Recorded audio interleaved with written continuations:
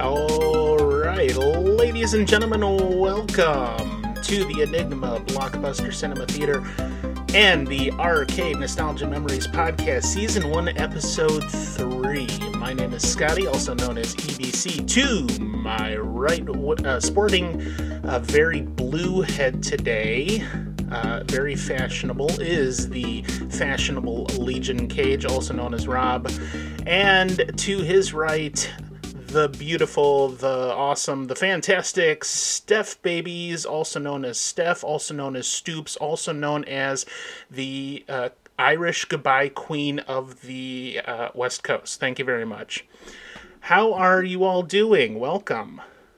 Good. Good. Thanks for having us.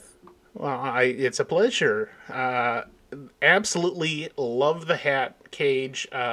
If you're listening to this on the audio version of the podcast, you are truly missing out on the fantastic hats that have been occupying the center stage here for quite some time. In the first episode, we had Luigi. In the second episode, we had Mario. Now we've got Sonic, who is also a trash panda or something along those lines.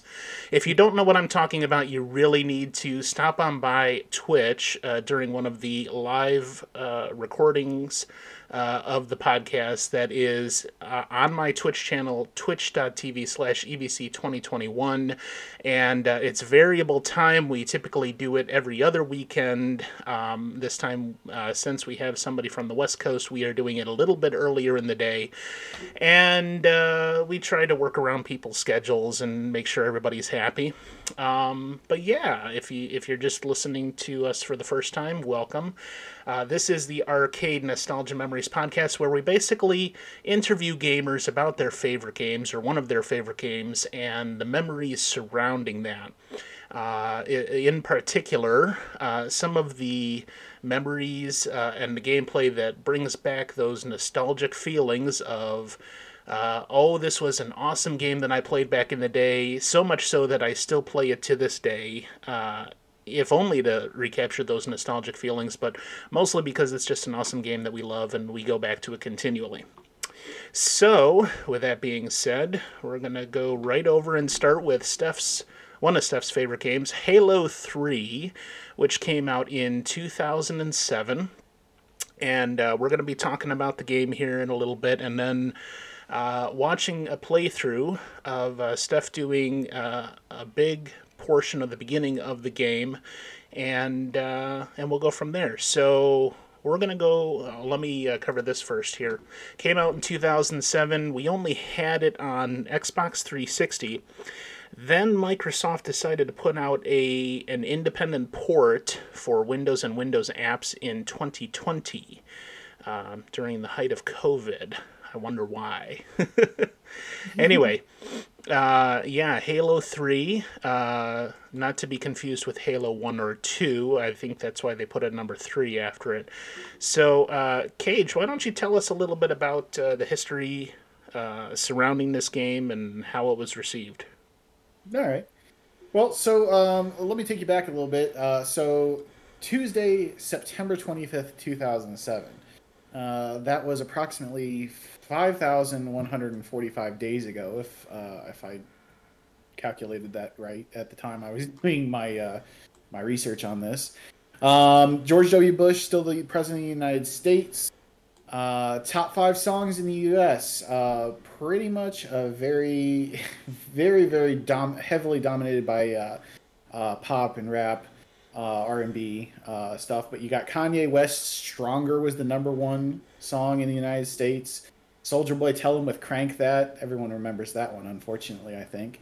Timbaland, "The Way I Are," Fergie, "Big Girls Don't Cry," and 50 Cent, "Ayo Technology." I'm not a huge R&B fan, but I actually know all 4 of the 5 of those songs. But those are your top 5 in the U.S. General Motors was experiencing a massive worker strike. 73,000 General Motors workers walked out the day before September 25th, so that was September 24th, and they were on strike still during this time. Bruce Springsteen just released his 15th album, Magic, with the E Street Band. Donald Glover, a.k.a. Childish Gambino, was celebrating his 24th birthday. Bridget Wilson, who played Sonya Blade in Mortal Kombat, or more commonly known Veronica in the Billy Madison movie. She was celebrating her 34th birthday, and Catherine Zeta-Jones was celebrating her 38th birthday. But more importantly, and the reason why we are here, Master Chief returned to continue his mission to rid space of aliens, or whatever they are. They sure look like aliens to me. I mean, right? Pretty much. So Halo 3 was originally announced at E3 2006 and was preceded by a multiplayer beta for those who purchased the game Crackdown. Crackdown, in my opinion, was a really, really good game, but this was a good sales ploy to get people to buy Crackdown. They wanted to play Halo desperately. They wanted to play the brand new Halo. Well, if you buy that game, you can play the beta for this game. At the time, I was working for GameStop, and I remember people coming in literally to buy Crackdown, and I was like, "Oh, you gonna, play Crackdown? Oh, I'll probably won't even play this game. I really just want to play the beta for Halo." Okay. Record, Crackdown, good game. Microsoft spent around $40 million just in marketing the release of this game alone, which actually ended up seeming to pay off for them because the game grossed over $170 million on launch day and hit over $300 million in that first week. It would also go on to become the best-selling game of 2007 in the United States. More than 1 million people played Halo 3 on Xbox Live within the first 20 hours of the game launch. The game was not only a commercial success, but a critical one as well. Garnering a 94 out of 100 on Metacritic, the game received scores like A+ from OneUp.com, 10 out of 10 from Eurogamer, 9.75 from Game Informer, 9.5 from GameSpot, 9.5 from IGN, and more. The game was nominated for 7 Spike TV Game Awards, winning Best Multiplayer Game and, quote, Most Addictive Game Fueled by Dew. I'm assuming Mountain Dew, which is probably a sponsor of the show. But yeah, Most Addictive Game Fueled by Dew. It also won Time Magazine's Game of the Year award, and IGN gave it honors of the Best Xbox 360 Online Multiplayer and Innovative Design awards during that year. Halo 3 obviously preceded by Halo Combat Evolved and Halo 2 for the Xbox original, and succeeded by multiple other games including Halo Wars, Halo 3 ODST, Halo Reach, Halo 4, Halo 5 Guardians, Halo Wars 2, and the upcoming Halo Infinite, which launches next week or the week after, I believe. Halo 3 has sold in excess of over 14.5 million units in its lifespan. This franchise is insane, and understandably, I'm sure, many of those reasons why it's one of Steph's favorite games from her childhood. So what you're saying is it's popular, somewhat, maybe a little bit. Well, yeah. I mean, honestly, just listening to the ratings that the critics were giving it, that's very high praise. So obviously this isn't a slouch game. Anyway, we're going to take a short break real quick and then come back for Steph's playthrough. In particular, we'll discuss some of the gameplay, the controls, the enemies, a little bit of the storyline, and exactly why it's Steph's favorite game, and as far as the gameplay goes. So stick with us. We'll be right back in just a quick short break. All right. Welcome back, and now we're going to begin Steph's playthrough of Halo 3.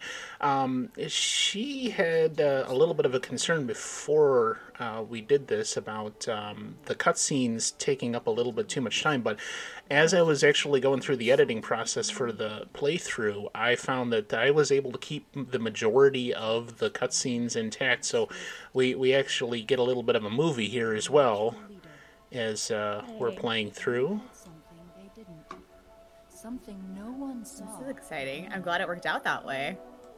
The cutscenes are much better than my gameplay anyway, so this is good news. Luck. having seen you stream multiple other things, I believe that.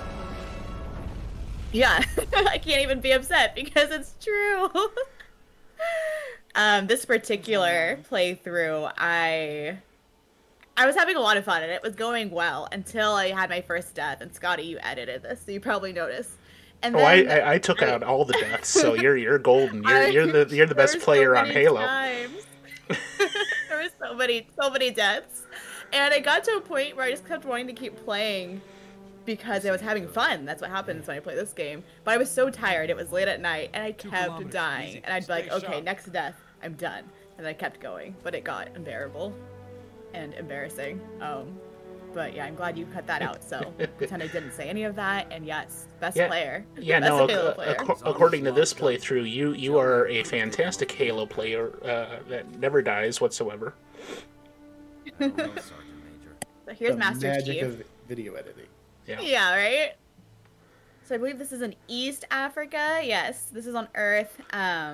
So the end of Halo 2 you don't really know how Master Chief gets here. You know, if you watch the there's a I guess post-credit scene, I don't know, for Halo 2. I don't know what they call them in video games, but you see that there's the ship that they're on, it gets overtaken by the Flood. So Halo has humans, it has the Flood, which is an alien species, and then there's the Covenant, which is an alien species. It's this triangle, and they're all against each other, basically. And so the Flood, you see that they come and they take the ship, and they have Cortana, which is the AI that is speaking for, you hear her voice, and she lives in Master Chief's equipment, in his head, kind of. So they have her now. So you start Halo 3 without her, and she's damaged, and so it's kind of weird throughout this whole game. But you don't know what happens to Master Chief, really. And I never really questioned it until right before we started this. I'm like, why do we wake up in Africa? Why do we wake up on Earth? And apparently, you have to read the comics to understand how we get here. So that's why we're here, because the comics brought us here. And we're starting our journey now. So the beginning of this game is just controls. They have you look around, and then they go back to cutscene really quickly. And you, I believe you had told us about the comics before we had gone live. Yeah. You have not read the comics yourself? I haven't read. There's books and there's comics, and I'm not familiar with those. I would love to, but never got around to it, and it's not something realistically I'm going to do, knowing me. But it's a very large extended universe. I mean, I know myself. I'm a fairly big Star Wars fan, and me and Scotty both are big Star Trek fans, and like those sci-fi franchises, this has a large extended universe beyond just the game. Oh yeah, the lore is expansive. If you like sci-fi and you like lore, then yeah, this franchise is made for that. And it's interesting because I don't play games for story 99% of the time, and I'm not a big sci-fi person 99% of the time. So it's interesting to me that I love this game so much. And story-wise, like I said, I know enough to get by and follow along, but there are people I know who can just tell you everything. They're an encyclopedia for Halo, and it's incredible because there is so much. And as you go throughout the games in the Master Chief Collection, there's little stations throughout where you can learn more lore, and it's flashbacks, and it's just explaining all these things, and it's so intricate. And again, I can't follow along, but it's absolutely incredible that they have all of that. You said that was in the Master Chief Collection, so was that not included like in the original games, like the extra lore? No, those little waypoints were not in the originals. It was something I believe that they added to the Master Chief Collection, and when you find them, you get a little achievement for finding them. Okay. Now, we had a question in chat, our live chat. Have you played Halo 1 or 2? If you haven't, read any of the books or comic books, but have you played anything else in the series? Yeah, so I've played every game in the series except for Halo 5. I know there's a lot of negativity surrounding Halo 5, just kind of in among Halo fans, and it's not there's no campaign. You can only play single player, and that's always been a big part of why I enjoy this game is I like the multiplayer and the campaign. So, other than Halo 5, I did play the first two. I played through them pretty young with my dad, and we'll get into that more later. But then I played again through them recently with Ed Norm, and we've done that a couple playthroughs. We were playing through the whole series on normal, and then we started going through it again on heroic, and we're stuck on Halo 2 heroic right now. Oh. And I obviously, yeah. Sorry, go ahead, Cage. No, sorry. I was just gonna say you mentioned that you have not played Halo 5. Is that you have not played Halo 5 yet? You do actually plan on playing Halo 5? I feel like I should. I own it, so that's a big reason why I should. And I want to. I've kind of put it off just because of that negativity, but I do want to make my own conclusion and decide for myself. My expectations are lower, but just for the sake of, because I know I'm going to play Infinite, right? So I don't want to just have Halo 5 out there that I didn't play. I want to be able to say that I've played them all. So I will play it. Maybe I'll even stream it, but it's not something I feel an urgent need to do. And what I was going to ask is, it's not related to Halo 3 so much, but you're also a big fan of the Borderlands series. Last week on the podcast, we had the Joho, and his favorite game presented was Borderlands 2. You play Borderlands 2, I think, every Saturday with your brother Slight? Is that still Saturdays, or? So I play Borderlands with Slight every Friday. We've done as of this month, we're two whole Fridays in, and it's an adventure. And then on Saturdays, I'm playing through the whole series with Iznib and Mur, and we just started the pre-sequel this past Saturday, and it's been a lot of fun. Right now, the question that I had there is, in your mind, how does the mechanics and the gameplay, and you said you're not a big fan of the story, but the mechanics, the gameplay, and like the style, the ease of play and everything, how does that compare between the Halo series, or in particular Halo 3 and the Borderlands series? There's definitely more of a difference than I anticipated. I was excited to play Borderlands because I thought, oh, this is a first-person shooter. I love first-person shooters. I just want to run around and shoot the bad guys. But Borderlands, it really is, there's a lot of RPG elements to it that I just didn't know about. And so, you know, Halo, you have your guns laying around and you can pick up the gun you want, and that's kind of it. In Borderlands, you know, guns have different levels, and you have to look at the statistics and decide which ones you want to let go, which ones you want to sell. And then even the shooting mechanics, and this is something that I know I've talked to Cage about, in Borderlands, and I think in Call of Duty is like this as well. You know, you hold left trigger to zoom in, and then you shoot with the right trigger, and that always takes getting used to for me, because in Halo it's not that way. You don't have to zoom in with left trigger to shoot, and with a lot of the guns that I use, you don't really need to worry about zooming in at all. I believe it's you press in the right stick to zoom. I don't know that for sure, but it's kind of different. Now once I get going with either of them, they're both pretty comfortable. I don't know that I prefer one over the other, but I think that Halo is definitely a true first-person shooter. That's it. Whereas Borderlands has the classes and the leveling systems and all of the stats and things to keep an eye on. So similar, but different. And I know this simply because we, talked to Joho about Borderlands last week, and then watching your playthrough this week and doing a little bit of research on the Halo game, that there's the one mechanic in Borderlands where if you're staggered, you have to kill an enemy somewhere in the near vicinity in order to get a second wind and get back on your feet and start fighting again. Whereas in this, it's got a peculiar shield mechanic that's only on the Halo series, where you, instead of a health or anything to add to your health, you've got a shield mechanic that you take hits, and if you get to a point where it's a critical thing, you literally have to stop and take cover somewhere, and within like 4 or 5 seconds your shield starts then regenerating back up to full health.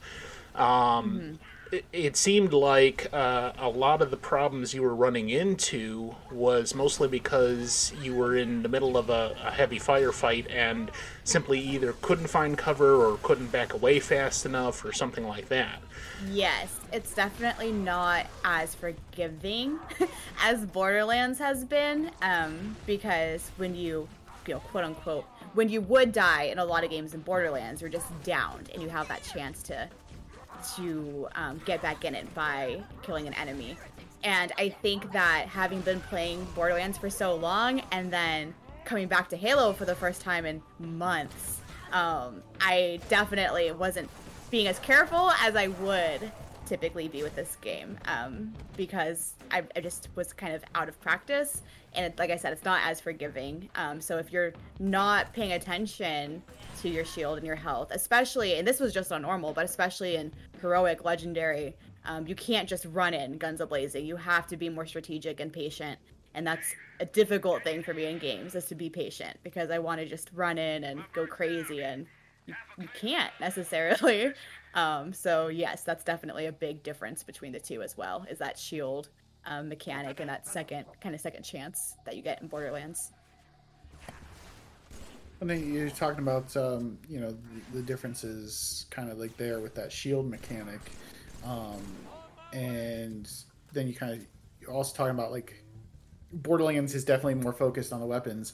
The point I'm trying to get at is we got a question from the chat. What is your favorite weapon in Halo? My favorite, and this is not to say that's the best, I want that to be very clear, but my favorite, especially because most of my time playing Halo 3 has been spent on multiplayer online, so my favorite is the assault rifle, which is pretty basic, but you just run up on someone shooting, get close enough to hit B and melee them, and that will, if you did it right, then I'll take them out. That was kind of always what I mostly did. The battle rifle is probably the most common favorite, and that's what I'm using right now on the screen for those of you watching.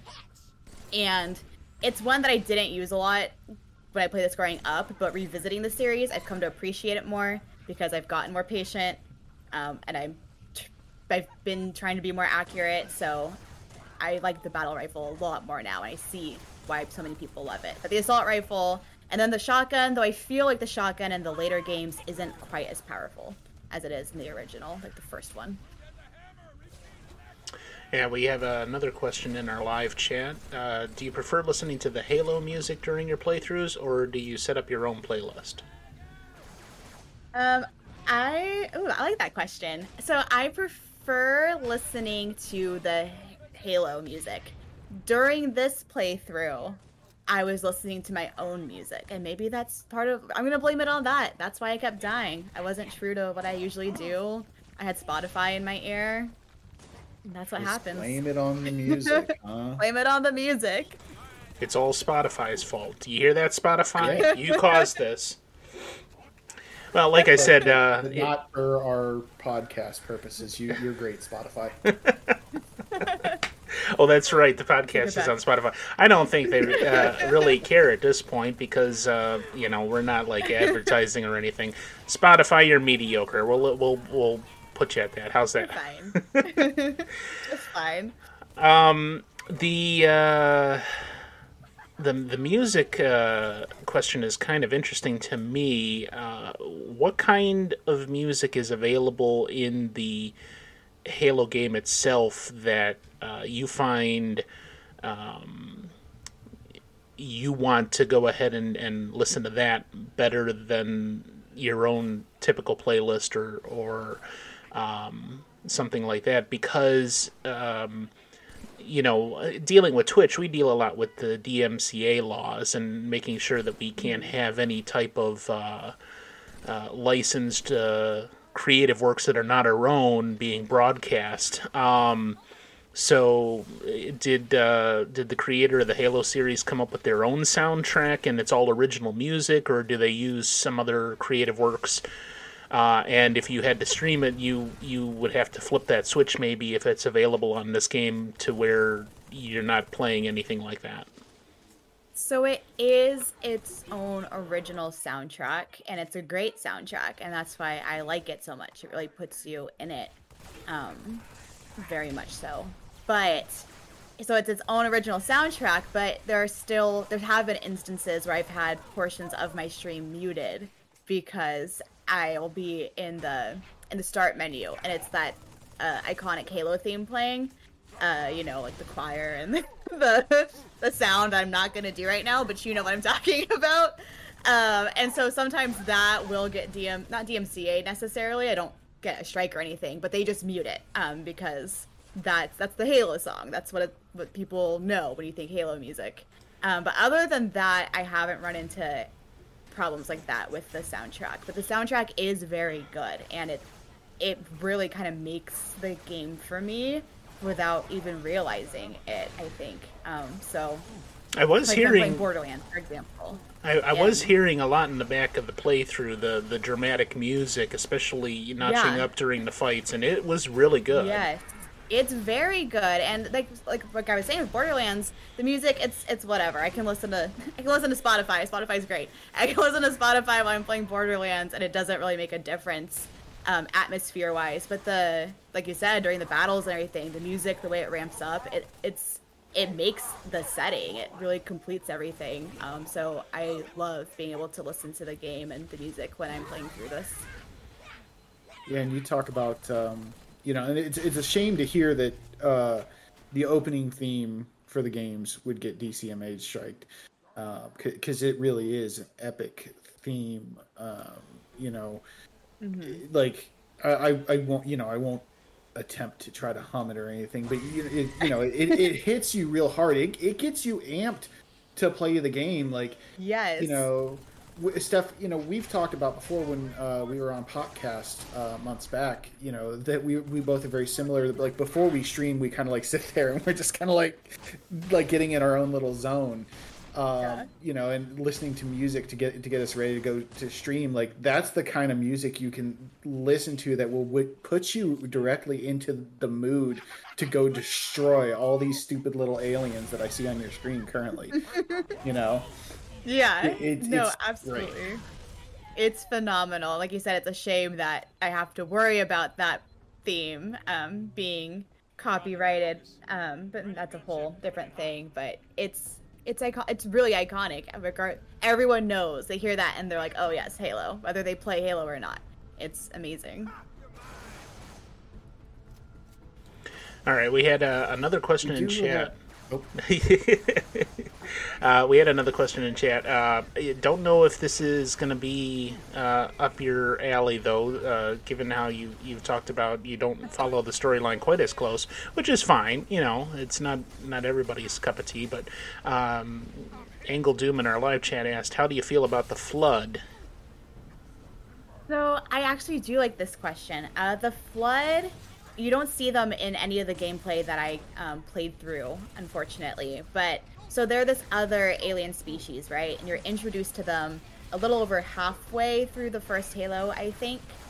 And I prefer my stories to be a little more twisted, a little darker, and the Flood is that. The Covenant, you look at them, and Cage called them stupid little aliens. That's kind of what they look like. They're kind of goofy. They have their, rankings, and the grunts are just ridiculous. But the Flood is creepy, right? They're parasites. They take over, the bodies of the people, the individuals, whoever they killed. The Flood music, they have their own little theme, and it's just so creepy. They're not scary, but almost almost scary. And the the mastermind. He's called Gravemind. He's kind of like the head of the Flood, I guess you could say. And it's just, they're gross and they're creepy, and I don't know all the lore, like I said, but I know that if you were to look into the lore, it all starts with the Flood and the Forerunner. It's the Forerunners are what they're called. Like, years and years and years, thousands of years ago. That's kind of where it starts, is with the Flood in a lot of ways. So they're really important to the storyline, and I think that they definitely help make it interesting, but they also take it to that level of convoluted that keeps me from digging in more. So I like them. They're creepy, they're frustrating, they're difficult, but they also add a lot that I just can't quite wrap my brain around. All right. So yeah, question from our live chat from Glockenspiel Goose. What's your favorite memory associated with the game? Like a specific part or something that you did with a friend? It's good to see you, Chief. I don't know if I have a specific, like, one instance or one part. Well, okay. That's not true. I take it back. When I was a sophomore in high school, between my freshman and sophomore year, I went to this church camp thing in Tennessee. I was at the University of Tennessee. We stayed there for a week, and everyone kept telling me, because everyone knew I loved this game, like, hey, like, there's Halo, like, set up. They're doing tournaments, like, in this room over there. You have to go. And I was not confident enough to go. And I didn't want to make my friends go because they didn't care. They didn't give two craps about this game. But finally, one day, I, like, asked my youth pastor to go with me. I was like, hey, I kind of want to go play Halo. Is that cool? Super sheepish. And we went over, and he just sat there, and I did incredible. I was very quiet. There were a lot of... I was the only female in the room, which was intimidating, so I just kind of kept my head down and kept winning. It was all multiplayer. And people would be like, who is that? And I didn't want to draw attention to myself, so I didn't say anything. But my youth pastor was sitting there, like, looking like a proud dad. It was so ridiculous. It was outrageous that this was even a thing that was happening. I'm playing Halo 3 and doing really well at University of Tennessee for church. But I think about that a lot when I think about this game, because it was so random. So there's that, and then I played through the campaign with my dad a lot, and this was kind of our game and our thing. The Halo series, like 1, 2, and 3, was a thing we did, so that's just a special thing that I think of when I think of this game as well.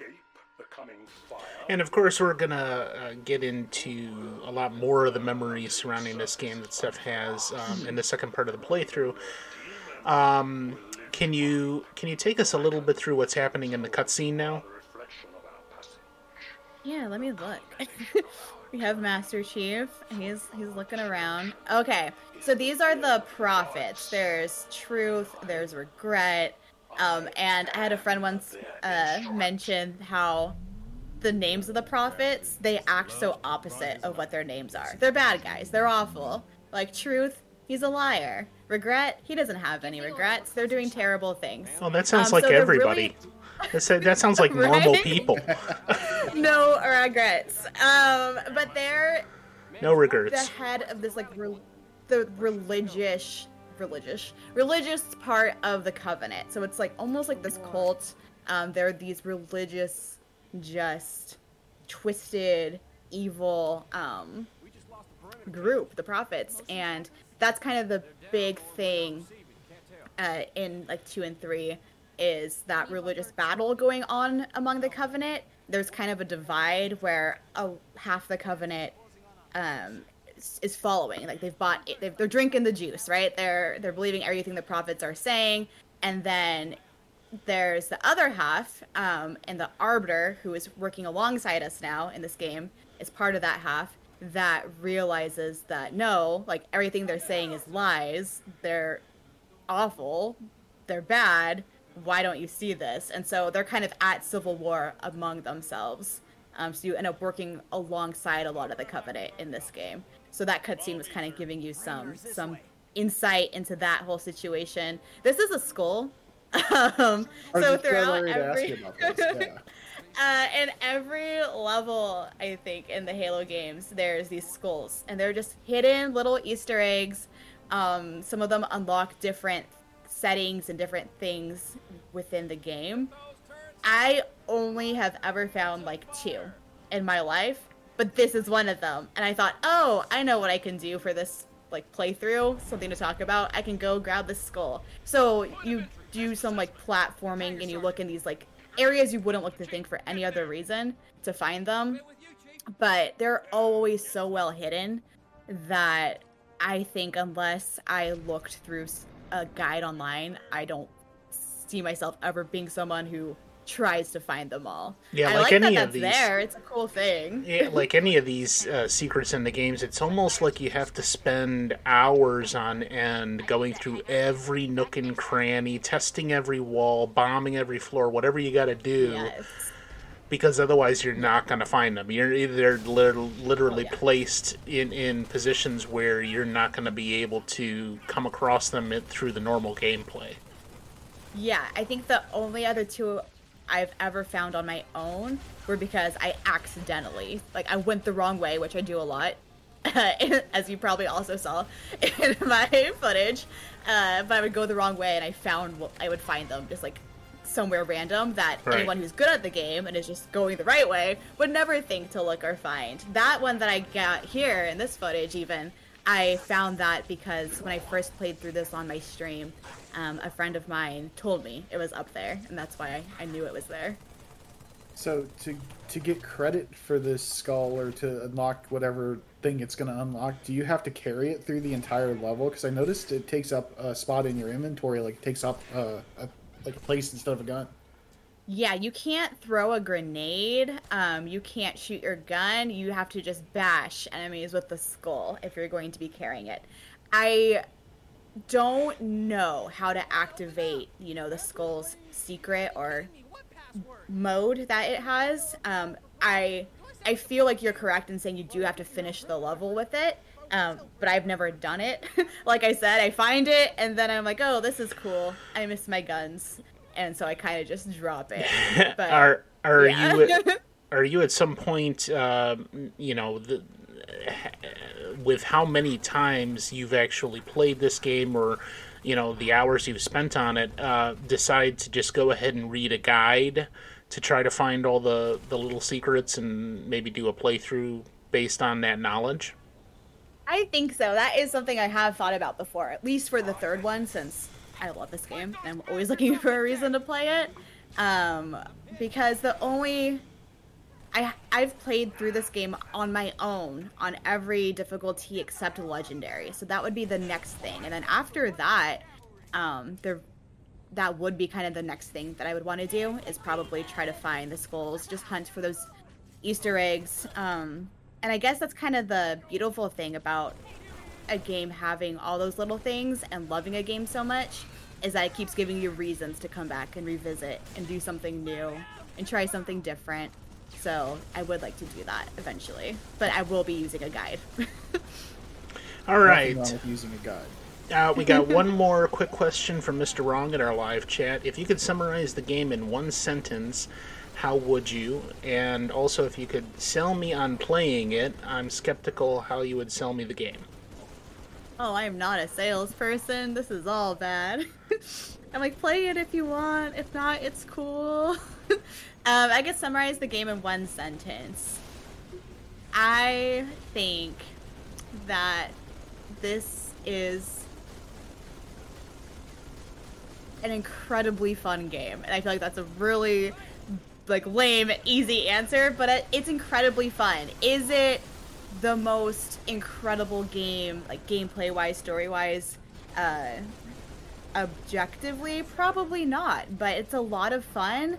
As far as selling you on it, I would say go through it with a friend. If you have someone that will play through this game with you, that's the most fun I've ever had playing through it, is playing through it with my dad or with Eddie or with friends online, because it's just so much fun and it creates so many laughs and so many funny things. So if you're skeptical on it, you're not sure how you'd feel just kind of doing your own playthrough, definitely recruit someone to go through it with you, because it's a good time. It's a fun multiplayer game. That sounds like Steph volunteering to play with you, Mr. Wrong. And I volunteer as tribute, so let me know when. There you go. There you go. At least she could be up in the corner of the screen, like we've been doing some of these playthroughs, isn't it, with Watch Whitney and that, and you can commentate on Mr. Wrong and everything that he's doing wrong. But yeah. We're going to get more into the memories behind Halo 3 that Steph Babies has in just a little bit. We're going to take a short commercial break here and come back for the second part of the playthrough. You're listening to Arcade Nostalgia Memories podcast. Again, I'm your host, Scotty. We've got my co-host, Legion Cage, also known as Rob, and our special guest this week is Steph Babies. Let me go through real quick while I got 30 seconds. EBC 2021 is my handle on Twitch. You can go to see the live broadcast of the recording of the podcast on my channel once every 2 weeks or so. And that is twitch.tv/EBC2021. My co-host, Legion Cage, his handle is Legion Cage, spelled LEGIONKAJE. And Steph Babies is STEPH, babies like, children or something along those lines. Anyway, we're going to take a short commercial break and come right back with part 2. See you in a bit. All right, so we've come back for the second part of Steph's playthrough on this. Again, if you have any questions in our live chat, just go ahead and post them, and we will ask our special guest. Initially, I had considered doing Super Mario 64 for this podcast, because that's probably my favorite game, maybe even ahead of this one, but I just don't have a lot of memories associated with it, and so for the sake of nostalgia and memories, this one just made more sense. Well, and here's the thing about it. I mean, like anything that kind of happens, like in the past, like you think about it in the past, at a certain point does become retro. According to Google, and there's a retro gaming site called Retro Gamer Daz or whatever. It needs to be 15 years old to be considered retro. So this Halo's right there. Yeah, this is on the cusp. What a downer. You're getting old when. There you go. Halo is retro. Gosh. So you told me you were 13 when this came out. So just coming into high school, and what are some of the more specific memories that you had playing this in high school, by yourself or with friends or family? You did mention the one story about going to the tournament there. Anything like that from that era? Yeah, so I got this game, I was in 8th grade, and I continued to play it through high school. I went to the midnight release for this game, so that's like the first memory I have with it. I've never gone to a midnight release for a game other than for this one. There was a lot of anticipation for my dad and for me and for my brother. So we all went, which is funny because in hindsight, that means we went on September 24th to go sit outside the game store and wait for the game, which is my mom's birthday, and she was not there. So that always makes me laugh now to think, like, happy birthday, Mom. We're going to leave you and go get ready for Halo 3 to come out. So nice. Leaving her alone, best present you could give her, I'm sure. Pretty much. And then we came home. It was a lot of fun. We went to Hollywood Video / Game Crazy for this release. And then GameStop was right across the parking lot, so there were people just all over the place. It was a big deal. It was a school night. So we were talking about it at school the next day because a couple other people went. It was just such a big deal, and it was really kind of the game that I think really playing this game is what made me say, like, yes, like, I'm a gamer. Like, I love video games. I played a lot of Nintendo here and there growing up, and Sega was my first console, the Genesis. But I was never, like, playing through games. It was just a very casual kid messing around and then being like, and turning it off. But this was kind of my gateway drug. Can I say that? Into video games. And it started with Halo 2. My dad and I played a lot of Halo together, and Halo 2, they had online, and when that was introduced, it was a huge deal. And when Halo 3 was going to be coming out, I just wanted more of that, and I was old enough to play it on my own and be confident in that. And so when that came out, that's most of what I did. I didn't play through this campaign. I played through it with my dad twice, and then I didn't touch the campaign again until, like, I was out of college. I just did multiplayer all through high school. So that was really my only character trait, probably for a couple of years, was I would finish school, come home, park myself in front of my Xbox, and just log in and play online. And I made friends online through it that I would play with, but I usually just did my own thing. I didn't like doing the Team Slayer or a lot of the team games. I always did, like, Rumble Pit or Lone Wolves, where it was just everyone against everyone. That's what I'm not good on a team.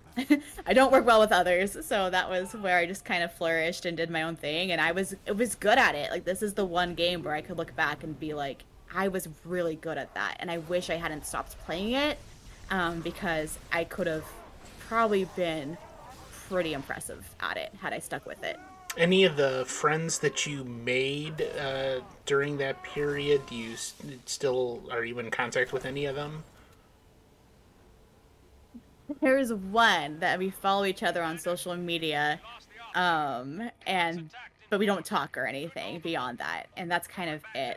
And they were the friends that I made through it. They were probably a grade under me, and they all lived, like, on the East Coast, and it was different then. It wasn't quite the same as it is now, where online friends it's more of a regular thing, and it's an easier thing also when you're an adult. When you're a freshman girl making friends with guys online, you know, it's like parentally, it's there's some concerns, and so it was just different. So I didn't really keep contact with a lot of them just because of age and life and everything. But that's okay. I enjoyed the time we had.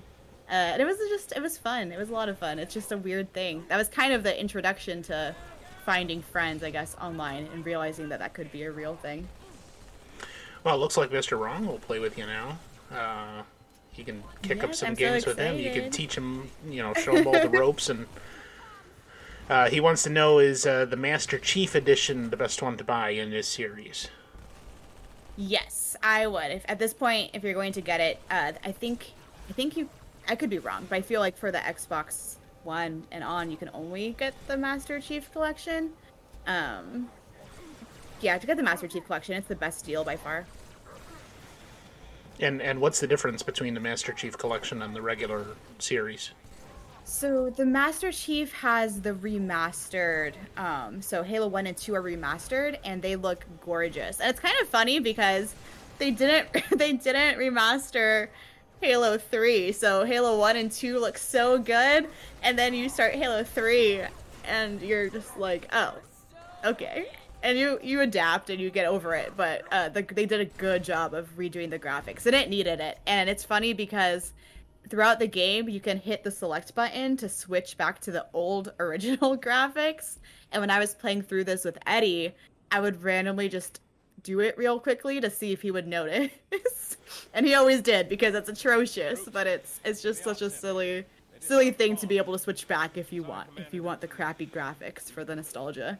But yeah, that's the main thing, is they remaster them so they look really pretty. You get all 4 of them there on the Master Chief Collection, Halos 1 through 4, and you get I think you get ODST and Reach as well, so it's definitely worth it. Yeah, I actually just looked it up on Steam. You are correct. You get the anniversary editions of Halo 1, 2. You get regular 3, 4, You get 3 ODST and Halo Reach all in one package. Yes. So definitely worth it. That's six full quality games. They're all fun.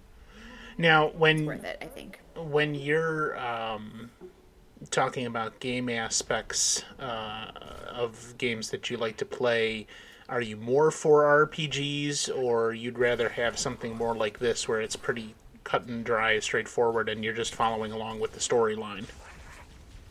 Oh, like this, 1000%. I don't like RPGs, which is funny because I think most of what I stream, intentionally or unintentionally, ends up being more RPG-like. But like I said, I don't really play games for the story. I just want to go in and shoot stuff and run around and have a good time. So when this came out, this was kind of, like I said, my introduction into really playing a lot of video games. And then Call of Duty was also Modern Warfare, Modern Warfare 2 were also around this same time, and also great games of that single first-person shooter genre. So Halo 3 and Call of Duty, or those two franchises, Halo and Call of Duty, were kind of my favorites for a long time because I didn't have to worry about story or figuring out where I'm supposed to go. I already knew, and I just had to stay alive and shoot the bad guys, and it worked out. So you just basically want to go in and destroy everything. It just rampant chaos and destruction. That's what gets your goat. Yeah, that's what does it for me. Chaos, destruction. Yes. Markiplier was recently playing. That. Markiplier was recently playing a game on his channel where it's like just absolute massive amounts of zombies that you have to kill, one right after the other. I can't remember what the game was, but like if you want a game where you're just like killing 10,000 zombies, literally 10,000 zombies that are all coming at you at the same time, that's what it was. And he said the same thing. Basically that's the appeal, the draw for him. There's no, collecting weapons and leveling up and doing all this other stuff, saving people, and you're just killing zombies. Yes. So that probably would appeal totally to you. Get that. That sounds fun. Yeah, it sounds like a good time. But I've come to appreciate RPGs more, and I understand why people like them, and I don't dislike them necessarily. But being able to just kind of turn my brain off and just do this, shoot, stay alive. Well, I mean, I'm dying here, but it's so fun. It's so satisfying, extremely satisfying. Oh yeah, that's a good new nickname for you in our live chat. Steph the Destroyer Babies. Oh my. I don't know about all of that. Steph the Destroyed, maybe. But I appreciate it. Well, I mean, honestly, if you enjoy the game, it doesn't matter how many times you die, because eventually you're going to get good enough at it, learning the mechanics and going through it over and over again, where you're just not going to die nearly as much, or you're not going to be, at the very least, caught by surprise, because you've already hit it. I mean, the same thing with any of these games. Going back to my days with Mario, or Doom with Black Tiger. You just go through it so many times, you end up memorizing the course and seeing what's happening, and this is maybe a little bit more complex with the NPCs that are going to act a little bit different every time, maybe with the game AI, but it's just constantly figuring stuff out and going back and doing it again until you get it right. Exactly. The deaths, they really don't, unless you're trying to do a speed run or like a no death run, which is awesome, but not for me. It really doesn't matter. And even when I was good playing online, because if I try to get online and do multiplayer now, I would get absolutely destroyed.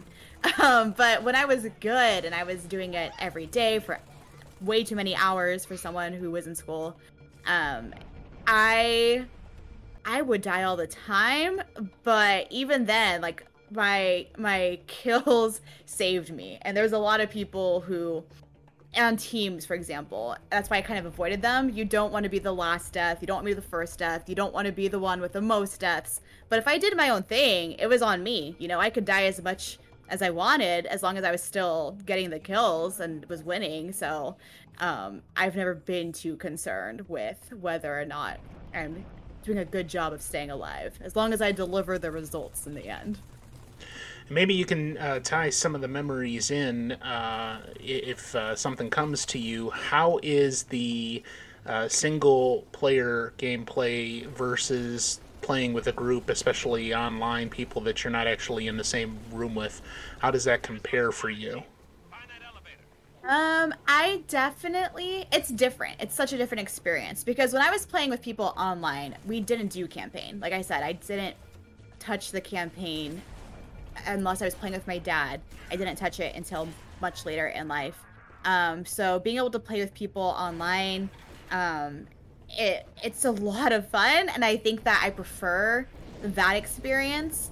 Playing it alone is still fun, but it's just different. It's so different because you're going through the story, and even with the story, I'd rather play it with someone else because I feel like being able to team up with someone and talk about what you're doing and strategize through the campaign that way is a lot of fun. And on your own, it's just kind of you and your soldiers that are not helpful at all. But the multiplayer online, I think, as far as friends and the memories, that's all I did with people online was do multiplayer. And we didn't do teams a lot of the time. Like we would join a party and just all play against each other because it was just more fun that way, more bragging rights, and I just don't want to be on a team in general. Settle down, Marines. Somebody hit the emergency power. A question for you, Steph, that I seem to have misplaced now because the chat's rolling. There it is. Okay, question for you from the live audience. You know, like, what in your opinion is the best Halo? I mean, is Halo 3 the best one, or is there possibly another one? And are you excited for the new one? Most people would say Halo 2 is the best. I think that it's probably the most difficult. And I could see why a lot of people do like Halo 2 so much. I think Halo 3 is the best. And a lot of that is subjective, but it's a good balance of difficult but doable. The storyline, I know I talked about how I don't know that much about it, but when the way that the Flood has become such a big part of the story at this point, and Cortana is just off the rails, and you're realizing that there is some kind of weird relationship happening between Master Chief and Cortana, I really liked that aspect of the storyline that we get in Halo 3. So mechanics-wise, I see why people like Halo 2, but as far as just the story and being able to get through it with ease, I prefer Halo 3. All right, we've got about 15 minutes left, a little bit less in the second part of this playthrough. So if you do have any more questions, go ahead and put them in the live chat here, and we will ask them of our guest. And in particular, anything that deals with what kind of impact this has had on your life, in your opinion. In fact, I'll just go ahead and ask that directly. Now that you have been playing this game for well on 14 years, and it's in one of your favorite games, if not your favorite game, what kind of impact do you think it has had on your life in general, and how does that translate to, like, when you're looking for a relaxing time, or you just want to chill and, you know, do something that you know is enjoyable? Why would this be one of your go-tos? Yeah. So I guess I'll tackle the first part of the question first. This game, like I said earlier, this game is kind of the pivotal moment for me where I thought, okay, like, I'm a gamer. Like, this game got me excited about gaming and made me want to look into other games. Like, well, what else is out there? What else is this the the gaming world have to offer me. It was really just kind of the gateway for me into the gaming world. And I think that if it wasn't for that, who knows? Who knows if I would be streaming? Who knows if I'd know everyone that I know because I'm streaming, and just all of the kind of dominoes that fell into place because I fell completely in love with this game. It's absolutely incredible. And then for the latter part of it, I think that it is such a comfort game for me. It's funny to say, as I'm just watching bodies flying and alien blood. But it just feels like coming home. Every time I turn this game on, I just feel safe, and I feel like this feels right, you know? I feel like I'm in high school pretending to be sick and shoveling Mountain Dew and goldfish into my mouth and just having the time of my life playing this silly, awesome game. It's been so fun, and I wish I could go back in time and tell, like, 8th grade Stephanie, like, hey, it's going to be 2021, you're still going to be playing this game, and you're going to be talking about it, and you're going to make a lot of friends all because you started playing this. It's amazing. Hold up. Goldfish? You eat a different cheesy snack besides Cheetos? Yeah, I mean, how did you graduate from Goldfish to Hot Flamin' Cheetos? I didn't start eating hot Cheetos until I became an adult. That is a sophisticated taste. It was all Goldfish up until then. But yeah, that was, and plus hot Cheetos with when you're gaming, it's not ideal. It's a messy snack. You got the dust all over your fingers. It had to be Goldfish. Not conducive. I mean, that's it. Yeah, that's why I asked several months ago, like, how much Cheeto dust actually exists on your game controllers. I would think after quite a bit of time, you have literally turned controllers yellow by just how much Cheeto dust is being mashed into the plastic surface. My controller is still white. You can see this is my controller, and it is as white as it can be because I'm very aware of the risks, and I keep baby wipes by me if I'm eating hot Cheetos, so that as soon as I see that something's on it, I can wipe it away. Yeah, not the best gaming snack, which is funny that it's become such a big part of me gaming. But yeah, no, this game, it didn't make me who I am. That's dramatic. But it kind of made me the gamer I am, and I'm very thankful for it. Like, I owe this game a lot. What have you found, say, in the last 5 or 6 years that is similar? I mean, maybe not the same kind of enjoyment that you have with Halo 3, but, I mean, obviously you like Borderlands, and a couple other things like that. What to you is kind of similarly ranked or just below this?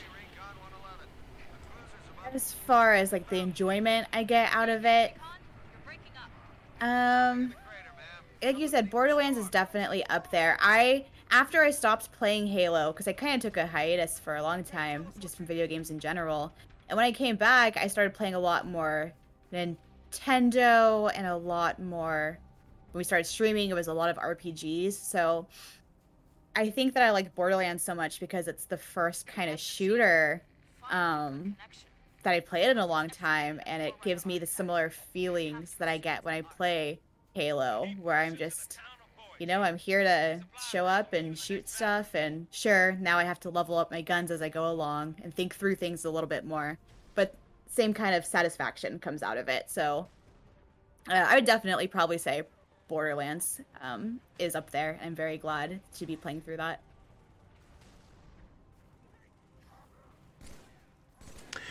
All right, and one more thing I noticed about the is there's the similar aspect with Borderlands, the vehicle driving. I as long as your cohort in pain Isnib is not driving, because he's apparently a horrible driver in Borderlands. Let's talk a little bit about the game mechanics there, the driving aspect between the two games, and especially, how you feel that adds to the gameplay for you personally? I'm not a big vehicle person in games. You have to be in Halo because there are missions where this is your only option. You have to use this, especially for the last level of the games. You have to get in your Warthog or your Mongoose, depending on which game, and there's a timer, and you have to drive out, and you have to do it well, or else you're not finishing the game. And I think Borderlands is a bit more lenient. At least up until now, there's never been an instance where I have to get in that car and drive it well. There have been a lot of instances in Borderlands where things would go faster if I wasn't stubborn and just got in the car. But Halo, the vehicles, they feel so much better. They're a lot more thought out, and there's just so many more of them. I can't even keep up with how many there are. You have your Ghost, your Covenant vehicles, the Wraith, the Banshee, the Ghost, and then you have the soldiers, like Master Chief, their vehicles. So you have the Mongoose and the Scorpion is what the tank is called, I believe, and the Warthog. And then there's the Pelican that you fly around in. So there's just so many, and they all have their own mechanics, and it can be overwhelming. I'm definitely better with some than others. And like I said, overall, I'd rather just not deal. But it kind of forces you, which is a good thing. And it makes sense. If you're going to put something in the game, you might as well use it. But driving, I don't know why I ended up. And I don't think I drive as much in Borderlands as I used to, because I'm not good at it. Iznib's actually better at it than I am. He hired me on as his chauffeur, and I kindly bowed out of that. So, but yeah, no, the vehicles, they're a lot of fun in this game. Even if I'm not a big fan of vehicles overall, they add a lot to it. Yeah, the one interesting aspect of the vehicles that I found in your playthrough here was actually happened in the first playthrough video we had before the break, where one of the enemy combatants actually got up on the vehicle and just started punching you. Yes. Inside the vehicle. Yes. That surprised me, and I've played this game so many times because, and I'm doing it right now, you can hijack a vehicle. That was introduced, I think, in Halo 2 and carried over. So if someone was driving at you with a Ghost, that's a really common Covenant vehicle, you can hold X, and if you time it right, you can like kick them out, and now you're driving it. And then with the Wraith I just destroyed here, you can jump on, plant a grenade, and then jump off, and that destroys it. In this game, like I know what you're talking about, the gameplay I sent you, I was having some difficulties. I was in this guy here with some soldiers, and I couldn't figure out how to get into the building I was trying to go into with the vehicle, and I was just kind of waiting for my soldiers to clear the way for me. And while I was sitting there waiting, one of the enemies jumped up and just started punching me. And I didn't know they could do that. I knew I could do that to them. I guess it makes sense that it could go both ways. But it definitely caught me off guard. I wasn't prepared for that. But yeah, that's definitely a thing that can happen. So you can steal vehicles. They can jump on your vehicle. The vehicle is not a safe place. We have another question from the chat from Ingledoom. Does Steph the Destroyer Babies prefer FPSs over other types of games? Is the first-person shooter the type of game for the Destroyer? Yes, as it should be, right? First-person shooters are my favorite type of game. They're probably not the game I play most often, but they are. The close second would be 2D platformers, or I guess 3D too, just kind of depending. I do like platformers a lot, and then everything else is kind of after that. But first-person shooters are, they probably take it for me as far as favorite type of game.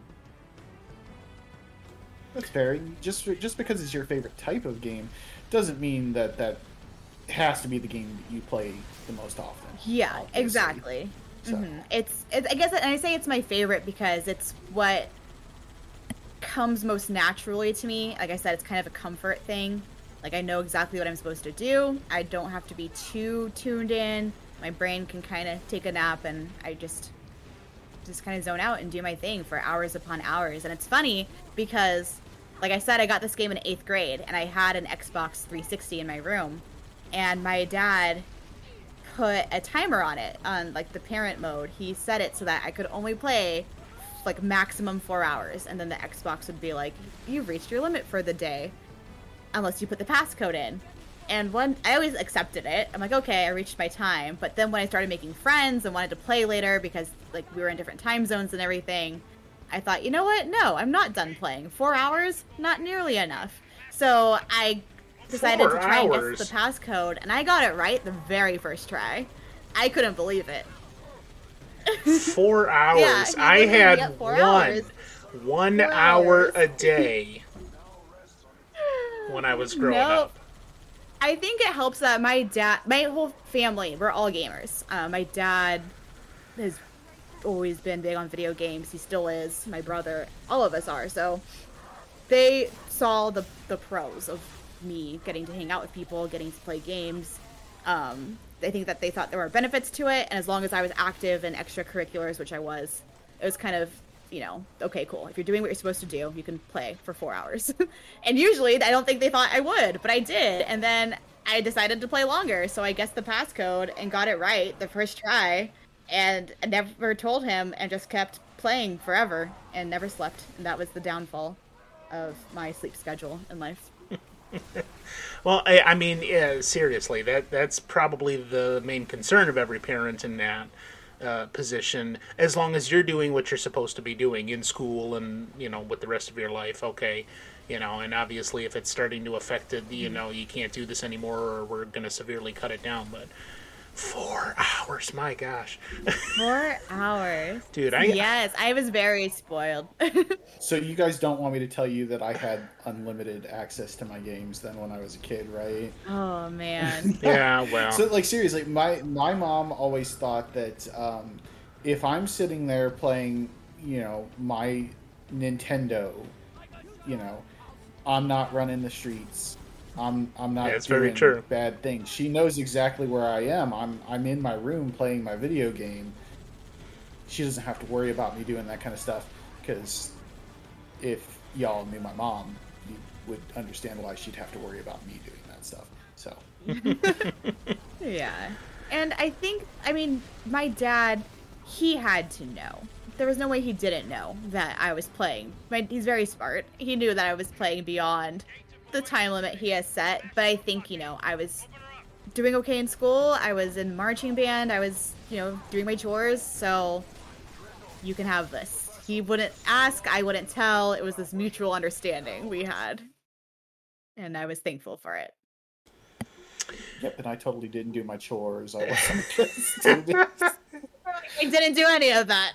Yeah, exactly. But at least you weren't out on the street, you know, causing chaos and ruckus. And I lived in the middle of the country, so there was no ruckus to create out there except for maybe like catching the nearby golf course on fire or something like that. And I had no desire for that, but yeah. Anyway, yeah, we're going to go ahead and wrap up then. I want to thank, first of all, our special guest, Steph Babies, for joining us. She's not going to be doing an Irish goodbye today. And the game that she has presented to us is Halo 3. If you're listening on the audio podcast, I do want to encourage you to stop by my Twitch channel and watch the podcast being recorded live. Once again, we do that about once every 2 weeks. Allowing for the holidays, we're going to take a break after early December into the new year, but about once every 2 weeks, and then it takes me a little bit of time to chop up the audio and post it to the RSS feed. But if you do get a chance, stop on by the Twitch channel. That is twitch.tv/EBC2021. We do a lot of things that are not necessarily gamer related, including public domain movie night, audio dramas. Eventually we're going to be doing some talk shows in regards to morality and ethics and a couple other things that I've got coming on the slate into 2022, even though my name will remain 2021. So EBC 2021 on Twitch. Come on by, and hopefully you'll have a good time.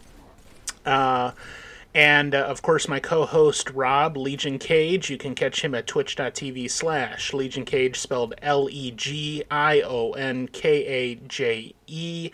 And our special guest, Steph Babies, is at twitch.tv/STEPHBABIES. And once again, thanks for joining us. Really appreciate you listening to the podcast if you're so doing, and hopefully we can see you live on Twitch soon, and hopefully this has piqued your interest listening to us doing these gamer interviews.